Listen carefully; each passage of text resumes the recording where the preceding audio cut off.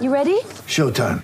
On May 3rd, summer starts with The Fall Guy. Let's do it later. Let's drink a spicy margarita. Make some bad decisions. Yes! Audiences are falling in love with the most entertaining film of the year. Fall Guy. Fall Guy? Fall guy. That's what the poster said. See Ryan Gosling and Emily Blunt in the movie critics say exists to make you happy. Trying to make it out? Nope. Because I don't either. It's not what I'm into right now. What are you into? Talking. Yeah. The Fall Guy. Only in theaters May 3rd. Rated PG-13. Get ready for the greatest roast of all time. The Roast of Tom Brady. A Netflix live event happening May 5th. Hosted by Kevin Hart. The 7-time world champion gets his cleats held to the fire by famous friends and frenemies on an unforgettable night where everything is fair game. Tune in on May 5th at 5 p.m. Pacific time for the Roast of Tom Brady. Live only on Netflix. 3, 2, 1. When I'm working out, I love to listen to your podcast. Whenever you say something, other people react to it. Taking my breath away, Aaron. Vern Lundquist joins me. Hall of Famer Jim Calhoun, NASCAR icon Dale Earnhardt Jr. Kirk Herbstreit is on the phone. Here. Welcome in, everybody, episode 646 of the podcast that is Sweeping America, the Tour Sports Podcast presented by Betfred Sportsbook. It is Monday, January 2nd, 2023. People, first episode of the new year. I hope everybody's doing well. I hope everybody is having a great day. I hope everybody enjoyed those two iconic college football semifinals. It's been forever. It's like that Titanic meme. I've been waiting 84 years to finally get two good college football semifinals. Only that's exactly what we got, and we are going to break them down. We will start with Ohio State, Georgia. I got to tell you, I've been critical of Ryan Day for the last month, really last year, maybe dating back to last year's Michigan game. I thought he had Ohio State ready to go. I'm not mad about the final play. It happens. Stuff happens. I came away impressed by Ohio State. Obviously, an incredible win from Georgia. And then from there, we talk about TCU, Michigan. For Michigan, it's disappointing. At the same time, I think there's a lot to be excited about the future. They showed me something important on Saturday. And then TCU, one of the great college football stories we've seen of all time. That isn't hyperbole. That isn't exaggeration. It is just fact. Before we get started, want to remind everybody, want to thank our presenting sponsor. You can see him behind me on YouTube, Betfred Sportsbook and the Betfred Sportsbook app. By now, you know the story. Started in 1967 in the UK, one of the great, well-respected sports books overseas. They have come to the United States and made a major splash. The presenting sponsor of Aaron Torres Media, the Aaron Torres Pod, all things Aaron Torres, also the Denver Broncos, the Colorado Rockies, and the Cincinnati Bengals. That is important this week. Legal sports betting in the state of Ohio. Congrats to all of you that did show up at Foaling Warehouse on Sunday. It was an incredible event. I could not be there. Thanks for nothing, Southwest. I was supposed to be in Cincinnati, had to cancel my trip because of all the travel craziness, but I talked to the Betfred people. They had a blast. Anthony Munoz, Dre Kirkpatrick. There was a New Year's Eve party with Adam Pac-Man Jones where they were making bets at 12:01 Eastern time. So if you're in Ohio, I hope you took advantage. If not, it is not too late. Sign up if you're in Ohio or if you're in any state that has Betfred. Bet 50 on any game. Get 250 in free bets. And I'm telling you, this is just the beginning for Aaron Torres and Betfred. I don't know why I refer to myself in the third person, but it's just the beginning for us, for Betfred. And I'm telling you, they are about to take over the state of Ohio, let alone everywhere else with legal sports betting. But with that said, let's get to the topic of the day. And the topic of the day, I will just tell you guys and girls this. If 2023 is anything like the end of 2022, people, let me tell you, 2023 is going to be an all-timer because we got on Saturday just two all-time classic college football semifinals that I want to break down right now. And as I come out of Saturday night, you know what I think? The biggest winner isn't Georgia. The biggest winner isn't TCU. The biggest winner is you, the fan. You. Yes, even you in the back. because after years of one semifinal dud after another, we've had one or two great games, but for the most part, they've been dud after dud after dud. We get two incredible games as TCU survives against Michigan. That was an all-time classic. And then, oh, by the way, we get the follow-up game, one of the best games I've ever seen. People are saying it's one of two great college football semifinals of all time, including the Georgia-Oklahoma semifinal in 2018. But we get an all-timer as Georgia, at the stroke of midnight, survives Ohio State 42-41. And so let's start with that one. Listen, I'll tell you this. You know it's a great game when, as the final play winds down, you see Stetson Bennett and the Georgia Bulldogs crying on the sidelines. When the winning team in a game of that magnitude is crying and it's not the championship game, that's when you know it was an all-timer. So let's get into it. And when I think about this game, I'll just be blunt. We're going to remember the end, but to me, right away, I knew within minutes that everything that I have told you on this show for the last 2 or 3 weeks was completely wrong. Because the bottom line was I came into this game saying I didn't think Ohio State was a big game football team. I didn't think they were tough enough. I didn't think they were physical enough. I didn't think they were mean enough. I don't think Ryan Day coached with enough of an edge to him. That is stuff that not only have I said, but a lot of others have said as well. And I think within a few minutes, you could tell that Ohio State, probably not this show, but Ohio State has certainly heard that narrative over the last month, right? You lose to Michigan for a second time in 2 years. You get punked at the line of scrimmage. You aren't physical. You aren't tough. Ryan Day's coaching scared. And it was clear that they had heard that narrative coming in. And it was clear from the moment that they stepped on the field, they were in Atlanta to prove that narrative wrong, okay? I think all you got to do to understand how this game started and what Ohio State's mindset was coming in was pretty straightforward. Just look at the box. Just look at the drive chart. You don't even need my analysis, any other analysis, SportsCenter, whatever you watch to consume college football. Because the bottom line is look at the drive chart. Yes, Georgia forced a 3-and-out on the opening drive. After that, next possession, Ohio State scores a touchdown. After that, Ohio State scores a touchdown. After that, Ohio State scores a touchdown. They're up 21-7, and then it's 21-14. Next possession, Georgia, in theory, forces a 4th down. What ends up happening? Ryan Day goes for it. They are called for an illegal motion or illegal formation or whatever. They're called for a penalty. It negates the 4th down. They're forced to punt. But you see Ryan Day on the sideline screaming at a ref. And I'm not usually one to encourage coaches to berate or yell or scream at officials. But what that said to me in that moment was that Ryan Day and Ohio State, they have heard everything that you have said about them. Not all of you, but many, myself included, have said that they're too soft, that they play scared, that they're not a big game program. And they were out to prove it wrong. When Ryan Day is screaming, when Ryan Day is pumping his fist and you see spit flying out of his mouth, when C.J. Stroud, a guy who has been under nothing but criticism, is making play after play after play, that's when you know, one, we're in for a great game, but two, that Ohio State has heard the narratives all along. Of course, unfortunately, it's fortunate for us as a consumer, but it's, of course, unfortunate for Ohio State. They were in great position, and let's get into the final few minutes of this game because this was a wild, wild, wild finish. And again, I want to credit not only Georgia for winning, but credit Ohio State for giving us the performance that they did on Saturday night. And really where I think the conversation really starts, in my opinion, I think it's obviously pretty obvious, right? It's going into the fourth quarter. At that point, Ohio State is up 38-24 on Georgia. At that point, Georgia does kick a field goal to make it 38-27.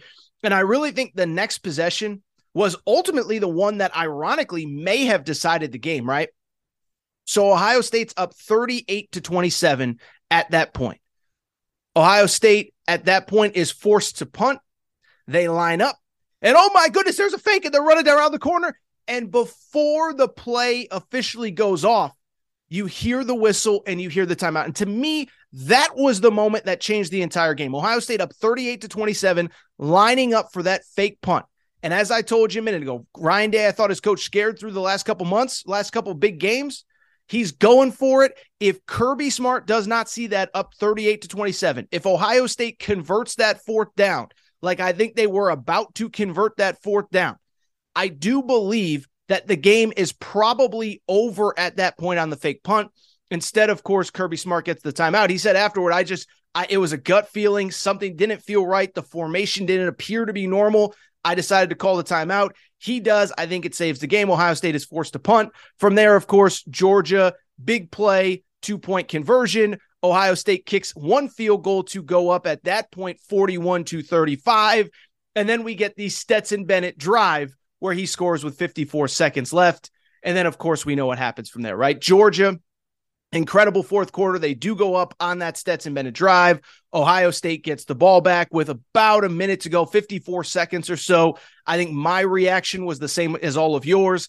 Did they leave too much time on the clock for Ohio State? And for a moment, it appears that they did, right? CJ Stroud takes off running. CJ Stroud makes a play. CJ Stroud gets them in field goal range, a run, a couple passes. Ohio State lines up for that field goal with no time, with time for one play left on the clock. Noah Ruggles kicks it. It's wide left. And in a true stunner, Ohio State, which I actually thought was the better team on Saturday night from start to finish, they do lose the game 42-41. When I tell you that this is an all-timer, this was an all-timer because, again, like I said, when you have Stetson Bennett on the field crying, when you have other Georgia players crying after a win in a semifinal, you know that they left everything they had on the field. So that is what happened. That's how it went down. I did not do a good enough job setting the drama of it all because it was just a crazy classic all-timer. But with that said, now let's get to the reaction to both teams. And what I would start by saying, I don't think there is a hot take coming out of this game, okay? I've seen the whole, the Big Ten's overrated, or this is overrated, or that's overrated, or this happened. There is no hot take. All-time classic game against two great elite opponents. And if anything, what I'll say is this. I actually think, and I know we shouldn't, but it does. I know we shouldn't base anything we feel off of a coach, a program, a player, a team off of one game, but I will call a spade a spade. I will give credit to the team that lost because I do think this one game, this one moment, as much as it hurt for Ohio State fans, I do think this completely changed my perception of this program, of where it's headed, of what it can be under Ryan Day. Even CJ Stroud, as he gets set to go to the next level, I think it changed it as well. And because to me, when I think about this game, what I really think about, honestly, is everything that we have talked about on this show the last month. And one thing I always try to do on this show, I try to be fair, I try to be balanced, but I try to never hide my real opinion about whatever topic we're talking about, right? And so I bring it up strictly to say this. Over the last month, I think it has been fair, as I often say. What do I always say on this show? In life, sometimes two things that can be true, that seem different, can be true. Sometimes in life, two things that seem different can be true. And so what I've said all along with Ohio State, really since the last Michigan game a month ago, I said, look, I'm not saying that Ryan Day is on the hot seat. I'm not saying he's getting fired, whether they ended up in the college football playoff or not. But I do think it was fair to question Ryan Day, and I do think it was fair to question Ohio State. And the reason being everything that we've talked about. One, prior to Saturday night, he hadn't been all that good in big games. Okay, I've shared the stat a million times. 3-3 in his last 6 games against top 15 teams. So essentially, in games in which he is playing teams with similar talent, similar coaching staff, similar facilities, similar resources, similar this, similar that, Ohio State is 3-3, and in 2 of those games, they trailed at the half. They trailed going into the fourth quarter at Penn State.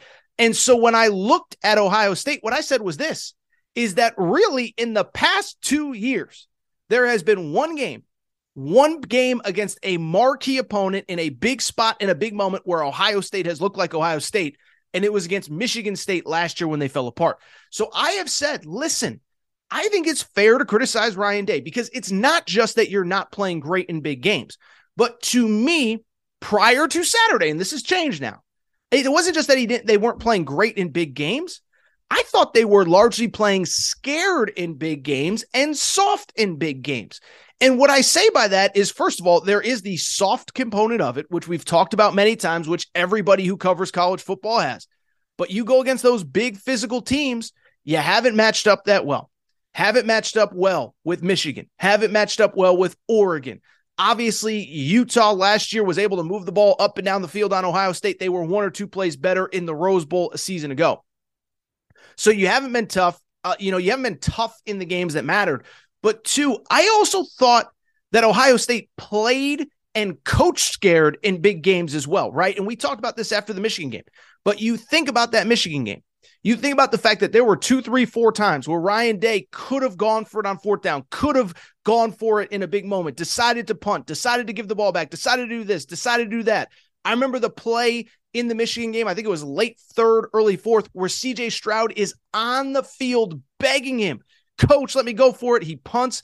And so that was why Ohio State fans were frustrated coming into this game. It wasn't because they were 11-1. It wasn't even necessarily because they lost to Michigan.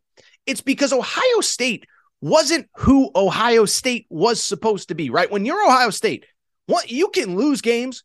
You should never lose games because you're scared, because you're playing soft, because you're afraid, because that is literally like the ethos of what Ohio State is you think about Ohio State over the last 50 years of college football.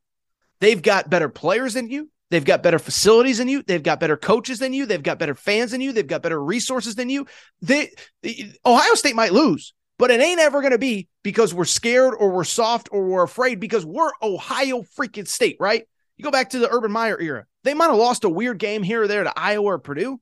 In the big games, though, when their kind of manhood was tested, they showed up ready to play. That's where Ohio State, that's where the concern has been.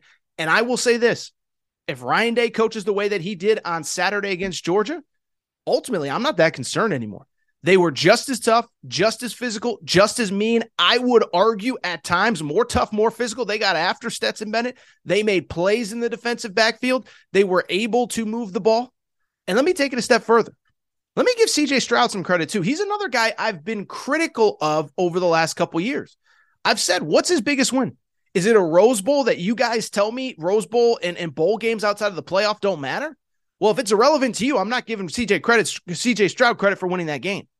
And so when I look at CJ Stroud, I think he answered every single question that anyone could possibly have.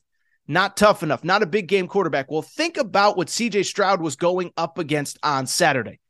CJ Stroud was down probably the best wide receiver in college football to start the season, Jackson Smith-Njigba, who barely played at all this year. Then he loses Marvin Harrison, who of course was probably the best wide receiver alongside Jalen Hyatt from Tennessee in college football this year. So he's down maybe the 2 best wide receivers in all of college football. He's down his best running back, TreVeyon Henderson, who's been hurt, just had surgery, was not available for this game. His second best running back, Mayan Williams, had the flu, I believe. He had about 2 or 3 carries and was unavailable after that.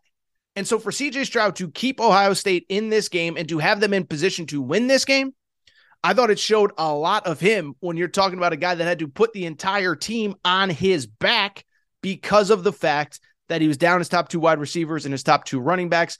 I credit CJ Stroud and I credit Ryan Day. I'll just say this for Ohio State.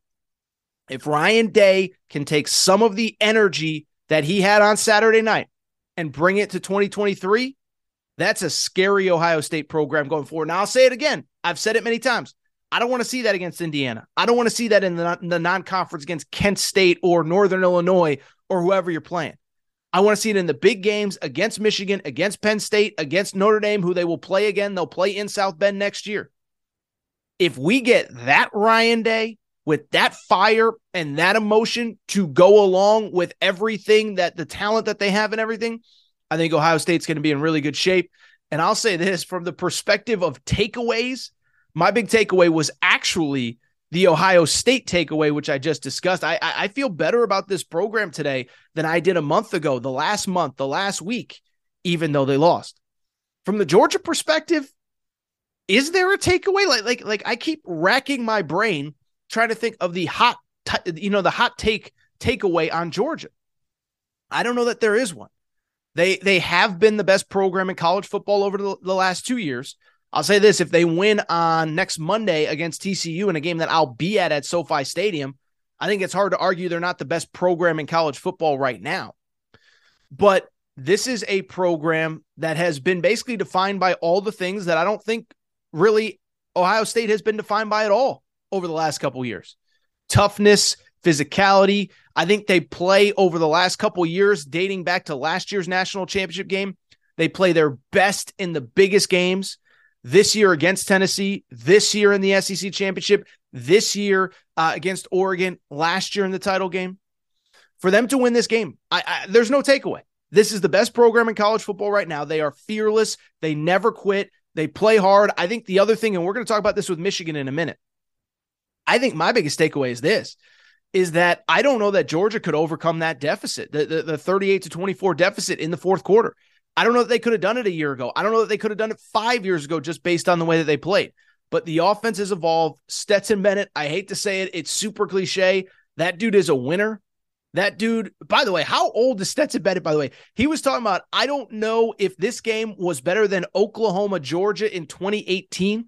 That was January 1, 2018, 5 calendar years ago, when Georgia beat Baker Mayfield and Oklahoma in the playoff. That was Lincoln Riley's first year at Oklahoma. That was Baker Mayfield. Kyler Murray was a redshirt backing up. Stetson Bennett was on Georgia's team that year. Now, granted, he's a sixth-year guy. I get all that. But for him to be a true freshman there to now, it's just unbelievable. Credit to Georgia. Like I said, I can't come up with the crazy big picture takeaway. But what I will say with this is Georgia. One, resolve, toughness, mental toughness. Kirby Smart, I really do think that the fake punt, I think, might have saved Georgia's season. That's what I want to do. Do want to take a quick break. Do want to come back and talk Michigan TCU. Another just weird game, fun game, awesome game. A lot of thoughts on that one. Take a quick break. We will be. You already know where we'll be. We'll be right back.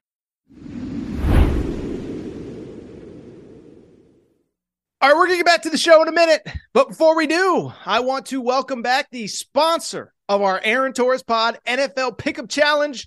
I am, of course, talking about Bracket Fanatics. By now, you know all about Bracket Fanatics. I have been working with them for years, multiple NCAA tournaments.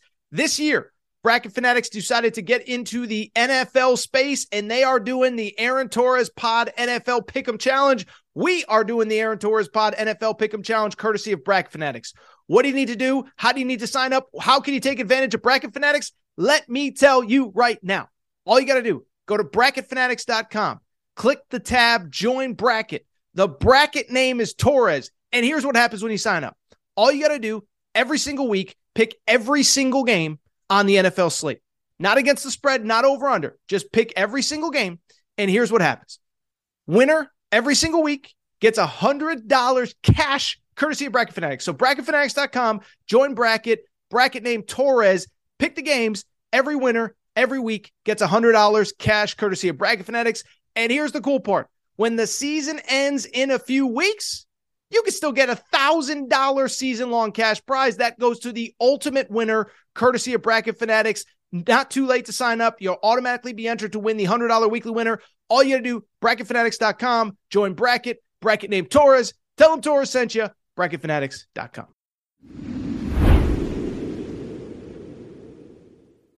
When you need mealtime inspiration, it's worth shopping Kroger, where you'll find over 30,000 mouth-watering choices that excite your inner foodie. And no matter what tasty choice you make, you'll enjoy our everyday low prices, plus extra ways to save, like digital coupons worth over $600 each week. You can also save up to $1 off per gallon at the pump with fuel points. More savings and more inspiring flavors make shopping Kroger worth it every time. Kroger, fresh for everyone. Fuel restrictions apply. Step into the world of power, loyalty, and luck. I'm gonna make him an offer he can't refuse. With family, cannolis, and spins mean everything. Now, you wanna get mixed up in the family business. Introducing The Godfather at ChumbaCasino.com. Test your luck in the shadowy world of The Godfather slot. Someday, I will call upon you to do a service for me. Play The Godfather, now at ChumbaCasino.com. Welcome to the family. No purchase necessary. VGW Group. Void where prohibited by law. 18+. Terms and conditions apply. All right, everybody. Hi, back. Good to be back. I do want to switch gears, and I want to talk about the other semifinal that was on Saturday. Obviously, the late game was Ohio State, Georgia. We just talked about it. Just an instant classic, an all-timer. It was unbelievable. But the first game was really, really, really fun, too, as TCU, as a 7.5-point underdog, pulls off the upset against Michigan outright. Final score 51-45 in Arizona. I'll be blunt. I don't know which one surprised me more, but they were two really fun games, and let's break it down and let's kind of discuss, because this one to me was just the shocker of all shockers. So let's get into it. And what I would say about this one specifically, the Fiesta Bowl, the late game in Atlanta, to me, that was more of the traditional all-time classic, the one that your grandpa, bops you on his knee, and he tells you about. Two great programs, Georgia and Ohio State, back and forth. Nobody's backing down. Instant classic, whatever. What I would say about TCU Michigan, I think that was more of the traditional why we love college football the way that we do. It was imperfect. It was weird. There was bad play calling. There was bad refereeing for sure. But both teams played their hearts out. Both teams left everything on the field. And to be blunt, I like the Ohio State-Georgia game. I don't know that there's some amazing hot take about either team. But in terms of the game, the way that I would describe it from the beginning was just weird, right? Just weird. Starting on the opening drive, we hear all week long, all month long, that Michigan is going to stuff the ball down TCU's throat. That is exactly what they do on the opening drive. Big run from Donovan Edwards gets them right into the red zone. Michigan can't punch it in from there, but hey, it's Michigan. It's Jim Harbaugh. He wants to set the tone early, and so what does he do? He calls a timeout to set up a play. We assume he is going to stuff the ball right down TCU's throat and show him who's boss. Instead, they do the opposite. They do everything that is anti-Michigan. Weird double reverse that gets snuffed out by TCU. They don't get any points. And then from there, the game kind of just stayed weird from that point on, right? Few series later, Michigan has the weird, and not just weird, awful overturned touchdown call where Roman Wilson caught the ball in the end zone. They go to video replay, need indisputable video replay to overturn it. I actually left for half a second because I said it's indisputable that he's in the end zone. Instead, it's deemed not a non-touchdown. Michigan fumbles it from there. J.J. McCarthy has a pick six later, and all of a sudden you look up, and Michigan's down 21-6 at half. And you said, this game's over. Michigan ain't coming back from this. It was an 18-point deficit at one point. It's a 15-point deficit at halftime. Instead, the exact opposite happens. We get a historic all-time third quarter, 44 total points. But even in the process, I think two things stood out to me that were very interesting for the rest of the game. One, Michigan is able to come back, mostly not by running the ball, but by throwing the ball. I think that was the shocker of all shockers to me, was that TCU 3-3-5 defense clearly gave Michigan fits. They didn't know where the pressure was coming from. They didn't know how to block it. And Michigan, you really take out that big Donovan Edwards run early in the game. You take out a couple big J.J. McCarthy runs late. They never really figured out the run game. Yet they got back in the game through the passing game, which I thought was a very unique and interesting thing that I want to talk about momentarily.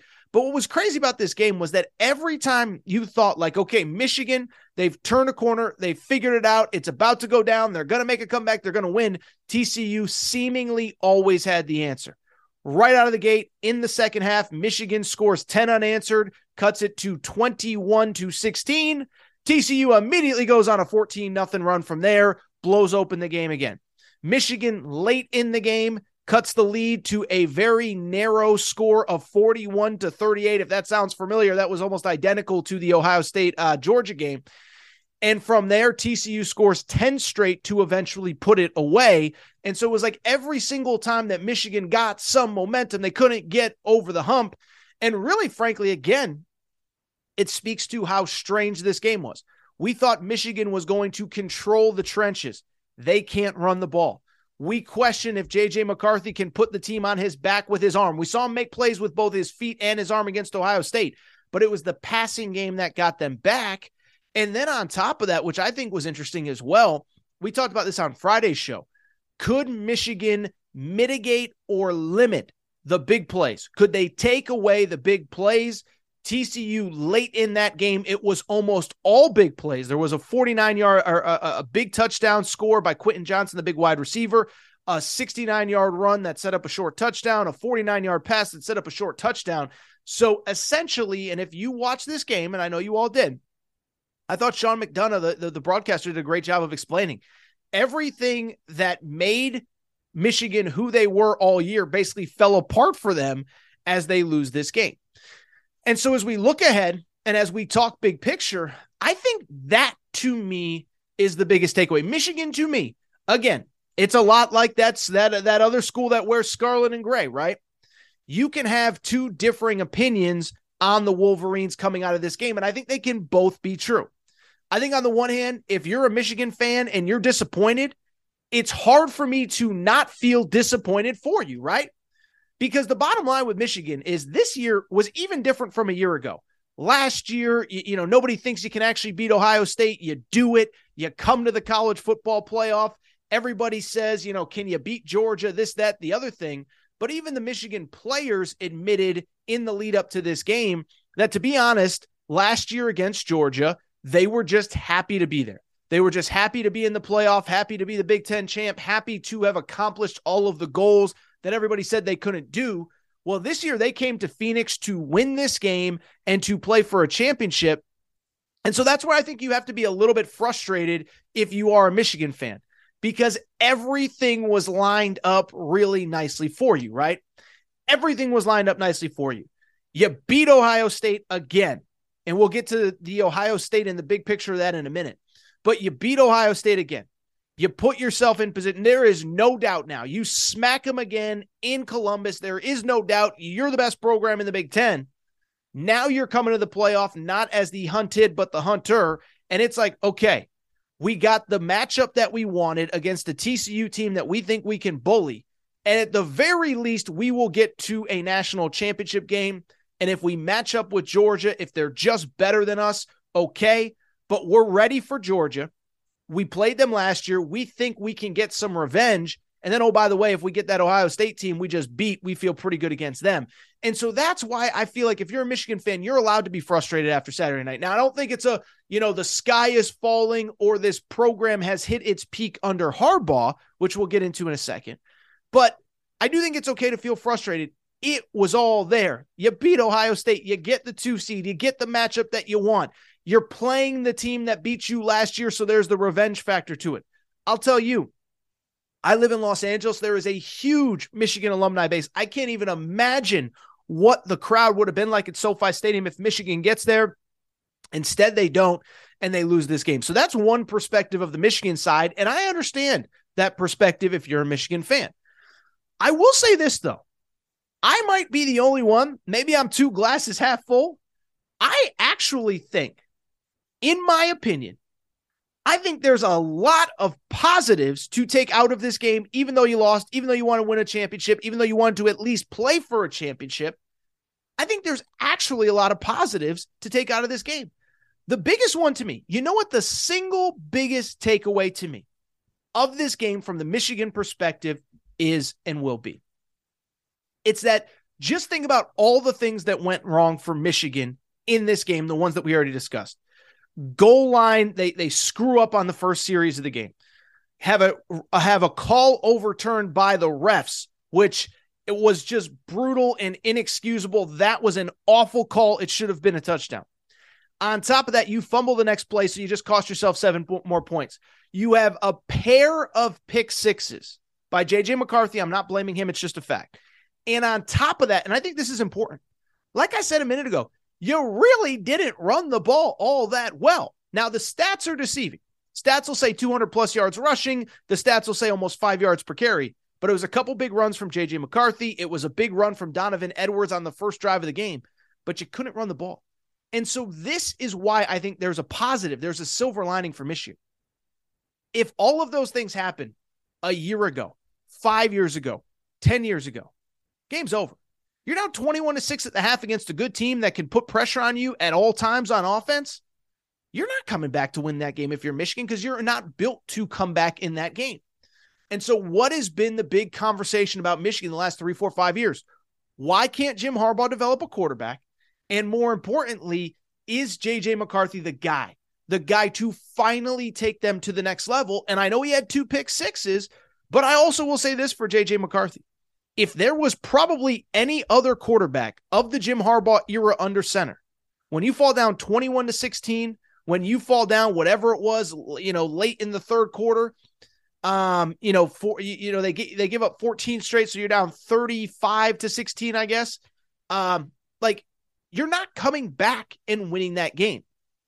And so the fact that J.J. McCarthy could not only put that team on his back, but he could do it passing the ball. He could do it throwing the ball. He could do it finding Ronnie Bell and Roman Wilson and all of the guys and everything that he did. I think that is a huge positive, even though, of course, you don't want 2 pick sixes. 343 yards, 10 yards per completion. And then on top of that, he added the rushing component as well, 52 yards rushing with the 1 touchdown. And so to me, I don't think you can undersell how big that is because 5 years ago, 2 years ago, last year against Georgia, you didn't have that component. So you already have the run game. You already have the defense. Now you have the quarterback that can beat you with his arm and beat you with his legs. For the one more year that you'll probably have him, I think that sets things up really nicely for next year. And I'll take it a step further. Again, I understand Michigan fans are disappointed today, right now, in this moment with the Wolverines. At the same time, here's the bottom line. 1, you've established yourself as the best program in the Big Ten, period. That could change in a month or not in a year when you play Ohio State again. But you think about the fact that coming off back-to-back playoffs, there's no doubt anymore. Last year was, it feels good, and they had all these super seniors, and Aiden Hutchinson came back, and what about this guy, and can they really do it again? Well, you did do it again. You did it in Columbus, and now you're the best program in the Big Ten. And, oh, by the way, you destroyed a really good Penn State team that, as I record here, is getting set to play in the Rose Bowl on Monday. So you are the best team in the Big Ten, and I'll say this. You look at the schedule next year, things actually break pretty nicely for Michigan to be back in this spot again next year. What is Michigan? What is the one thing that Michigan's going to have next year that we know Ohio State and we know Penn State won't have? An established starting quarterback. I guess in theory, Ohio State could return C.J. Stroud. I don't expect it to happen. But Ohio State's got to figure out, is Kyle McCord the guy? Is Devin Brown the guy? Are the backups the guy? Do they have to find somebody in the portal? Penn State, they might have a better quarterback in the backup, Drew Allaire, than they do with Sean Clifford. But you have your 2 biggest rivals, or at least the 2 programs that are best built to beat you, first-year quarterbacks. You do have to play at Penn State, but you get Ohio State in Ann Arbor again. And so to me, I think that's the silver lining. Assuming Jim Harbaugh leaves, and we're already getting the weird assuming Jim Harbaugh stays, because we're already getting the weird flirtations, and I saw the Broncos are quote-unquote looking into him. I don't know what you need to look into. The guy wins everywhere he goes, including the NFL. But assuming Jim Harbaugh stays, you're in position to do this again next year. The out-of-conference schedule is, again, really soft. Remember, they canceled the game with the home-and-home with UCLA. So the out-of-conference schedule is soft. You do have to play Nebraska, which maybe will be interesting under Matt Rule. You do have to play Minnesota, which is always tough under PJ Fleck. But you're going to get Penn State with a first-year quarterback. You're going to get Ohio State at home with a first-year quarterback. I think this sets up really, really nicely for Michigan. Hello, it is Ryan, and we could all use an extra bright spot in our day, couldn't we? Just to make up for things like sitting in traffic, doing the dishes, counting your steps, all the mundane stuff. That is why I'm such a big fan of Chumba Casino. Chumba Casino has all your favorite social casino-style games that you can play for free anytime, anywhere with daily bonuses. That should brighten your day a little. Actually, a lot. So sign up now at ChumbaCasino.com. That's ChumbaCasino.com. No purchase necessary. VGW Group. Void where prohibited by law. See terms and conditions. 18+. Hello, it is Ryan, and we could all use an extra bright spot in our day, couldn't we? Just to make up for things like sitting in traffic, doing the dishes, counting your steps, all the mundane stuff. That is why I'm such a big fan of Chumba Casino. Chumba Casino has all your favorite social casino-style games that you can play for free anytime, anywhere with daily bonuses. That should brighten your day a little. Actually, a lot. So sign up now at ChumbaCasino.com. That's ChumbaCasino.com. No purchase necessary. VGW Group. Void where prohibited by law. See terms and conditions. 18+. Judy was boring. Hello. Then Judy discovered ChumbaCasino.com. It's my little escape. Now Judy's the life of the party. Oh, baby, mama's bringing home the bacon. Whoa, take it easy, Judy. The Chumba life is for everybody. So go to ChumbaCasino.com and play over 100 casino-style games. Join today and play for free for your chance to redeem some serious prizes. ChumbaCasino.com. No purchase necessary. Void where prohibited by law. 18 plus terms and conditions apply. See website for details. And then from the TCU perspective, let's continue the conversation, because I just want to say this when it comes to TCU. A couple things stand out about this game. One, TCU to me is very much like what I said about Ohio State earlier. Remember I said Ohio State, it was very clear that everyone in that building, including Ryan Day, including CJ Stroud, heard everything that was said about them for a month. Well, TCU didn't even hide the fact that they heard everything that everybody said, including JJ McCarthy said something about, we play Smash Fest football here. Smash Fest, by the way, I don't think football when I hear that, but that's neither here nor there. That's neither here nor there, okay? So the bottom line is play Smash Fest football, and if they try, JJ McCarthy's exact quote was, if we try to play that 3-3-5 defense, we're going to smash them right out of that building. And so it's clear TCU heard all of the rumblings from the Michigan perspective. And it's clear, I'll say this, I thought that 3-3-5 gave them fits. It's one thing to line up and play an Iowa defense, a Wisconsin defense, and Ohio. They had no idea what to do with that defense from that perspective. From the TCU perspective in the bigger picture, let me say this. I think that the Big 12, and I think this is something that's getting a little bit lost in the shuffle here. You talk about a banner night for the Big 12. How about the Big 12? Texas and Oklahoma leaving? No problem. We got TCU playing for a national championship a week from now. Suck it, SEC, suck it, Oklahoma, suck it, Texas. Now, I don't think TCU's beating Georgia. That's another conversation for later in this week. And it's not a criticism of Georgia. Frankly, it's not even a criticism of Texas and Oklahoma, because TCU would have made the same decision. But at the same time, how about the Big 12? But more importantly, I will say, I think the Big 12 actually did a good job of preparing TCU for this moment. Big 12, you can say this. There aren't a lot of bad teams in the Big 12. Kansas State, despite what they did to Alabama, is pretty good. Baylor, even though they had a little bit of a disappointing season, is good. Texas was better this year. Oklahoma went 6-6. Oklahoma State is tough. Iowa State is tough. Kansas was good this year. There were no easy games in the Big 12. And I thought that the Big 12 probably prepared TCU for this moment better than people would give it credit for. Think about the Big 10. Big 10, outside of Ohio State, outside of Penn State, who were the tough teams that Michigan played? Who were the teams that gave Michigan fits? Who were the teams that Michigan had no answer for defensively because of the speed and the athleticism? It wasn't Iowa. It wasn't Rutgers. It wasn't Maryland.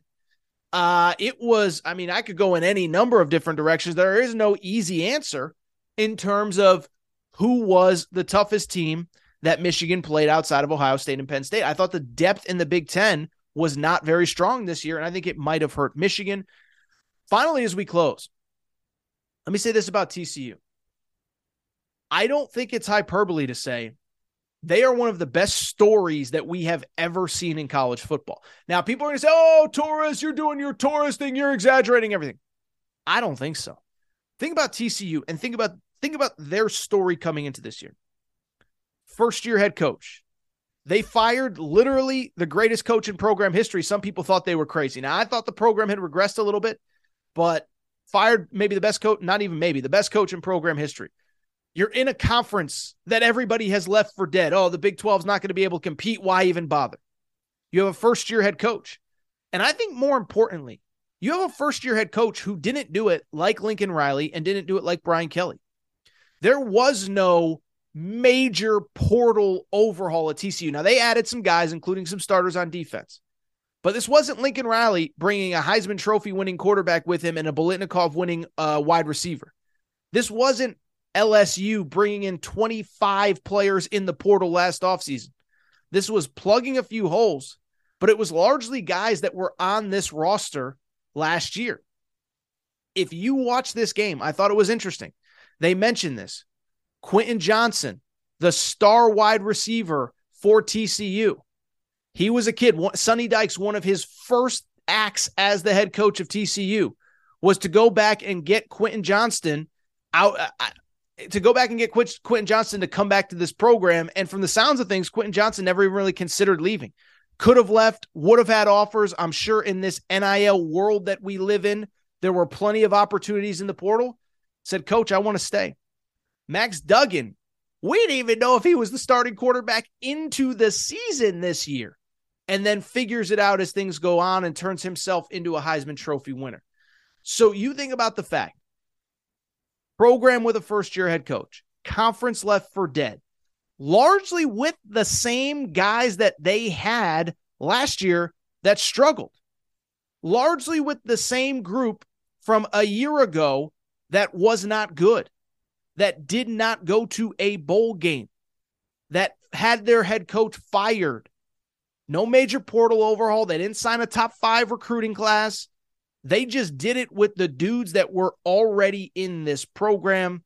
We've never seen anything like TCU. Happy for them and excited to see what's next. Listen, we got all week to break down Georgia and TCU. And I think there's a fair conversation to have about, how tough it's going to be for TCU to come back after that game and then beat Georgia. But credit to TCU. This is an incredible story, an all-time story, and they deserve every bit of credit that they have gotten since Saturday night.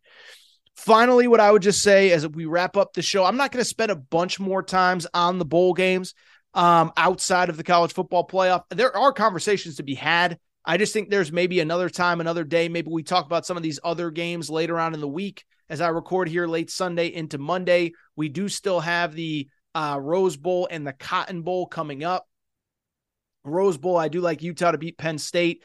I think Tulane has a real shot to beat USC, which of course will be playing, remember, without Jordan Addison, Caleb Williams as well, less than 100%. In terms of the other bowl games, I'll say this, a couple things really stood out. One, congrats to Tennessee on winning the Orange Bowl on Friday night.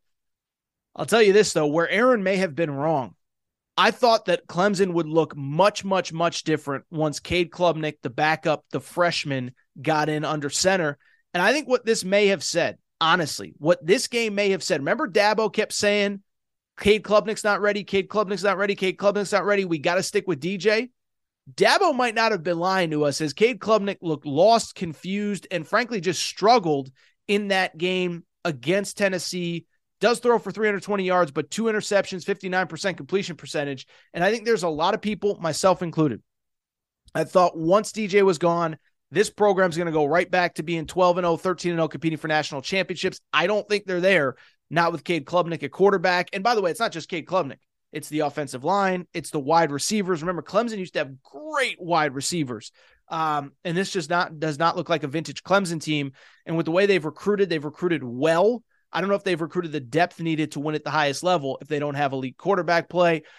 Sugar Bowl, Alabama dominates. I think my only real thought on that, and again, we might do a larger segment on this at some point. One, it's just disappointing we didn't get that Alabama all year. If we had gotten that Alabama from start to finish, they're playing in the national championship against somebody. I don't know if it's TCU. I don't know if it's Georgia. I don't know if it's whoever. If we got that Alabama all season long, it would have been a lot of a different story. I also think this is important to note. They were kind of given a lifeline, much like Ohio State, after Ohio State's different. They made the playoff. But Alabama, I think we have to be ready for an Alabama team like the one we saw this year in a 12-team college football playoff. Because Alabama, if there had been a 12-team college football playoff, they would have finished the regular season 10-2. They would have been about the 6-7 seed in the playoff. And they probably still would have been one of the 2 or 3 favorites to win it all. And so I only bring it up. This is what everybody wants with a 12-team expanded playoff. Teams like Alabama, teams like Tennessee, teams like Clemson. Well, all it's really going to do is give a team like Alabama that sleptwalked through most of the regular season another opportunity. I think they're going to take advantage. Credit to Alabama for the win there. And credit, by the way, to TCU and Georgia, who will play for a national championship game a week from today. All right, I think that's it for this episode of the Air Tour Sports Podcast. Before we get out of here, I want to thank you guys and girls again. Thank you all for everything. For those of you who did go to Folding Warehouse in Cincinnati, I'm sorry I could not be there. Blame Southwest. I'm disappointed. I'm hurt. I'm bummed. I know Betfred threw a great party. Thank you for your guys' support of Betfred. Thank you for your support for me. But thank you again for everything. 2022 was an amazing year, and I know we got big things ahead for 2023. Could not have done it all without your guys' support. Before we get out of here, I want to remind you, make sure you're subscribed even in the new year, 2023, to the Aaron Torres Sports Podcast, Apple, Spotify, Amazon Music, Google Music, wherever you listen to podcasts. Make sure you're subscribed. Also, make sure to rate and review the show. Go ahead and give us a quick 5 stars. Let us know what you like, what you don't like, all that good stuff. Make sure you're following on social media, at Aaron_Torres on Twitter, at Aaron Torres Pod on Instagram, Aaron Torres Podcast Questions at gmail.com, Aaron Torres Podcast Questions at gmail.com. That is all for today's show. I'll tell you what, I'll be back Wednesday. We'll probably talk a little basketball. We'll talk a little football as well. And then Friday, we got a national championship game to preview. But want to thank you guys and girls for your support. Thank you for everything. Hope everybody had a great New Year's Eve. Hope everybody enjoyed the games as much as I did.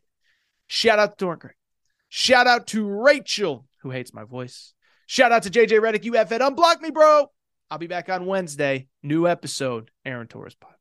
Lucky Land Casino, asking people, what's the weirdest place you've gotten lucky? Lucky? In line at the deli, I guess? Aha, in my dentist's office. More than once, actually. Do I have to say? Yes, you do. In the car before my kids' PTA meeting. Really? Yes. Excuse me, what's the weirdest place you've gotten lucky? I never win and tell. Well, there you have it. You can get lucky anywhere, playing at LuckyLandSlots.com. Play for free right now. Are you feeling lucky? No purchase necessary. Void where prohibited by law. 18+. Terms and conditions apply. See website for details. With the Lucky Land Slots, you can get lucky just about anywhere. This is your captain speaking. We've got clear runway and the weather's fine, but we're just going to circle up here a while and get lucky. No, nothing like that. It's just these cash prizes add up quick. So I suggest you sit back, keep your tray table upright, and start getting lucky. Play for free at LuckyLandSlots.com. Are you feeling lucky? No purchase necessary. Void where prohibited by law. 18+ terms and conditions apply. See website for details.